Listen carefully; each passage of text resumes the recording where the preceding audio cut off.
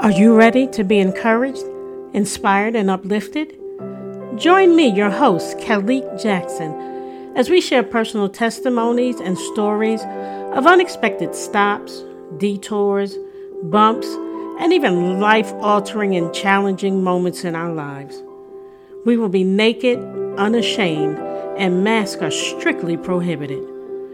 The Word of God tells us in the book of Romans chapter 8, verses 28 and 29 of the New Living Translation, and we know that God causes everything to work together for the good of those who love God and are called according to His purpose for them.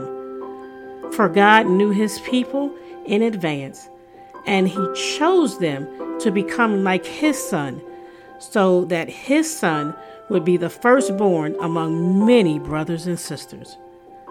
I want you to be encouraged, knowing that your situations, struggles, challenges, and all that you go through in your life are just stops along the journey.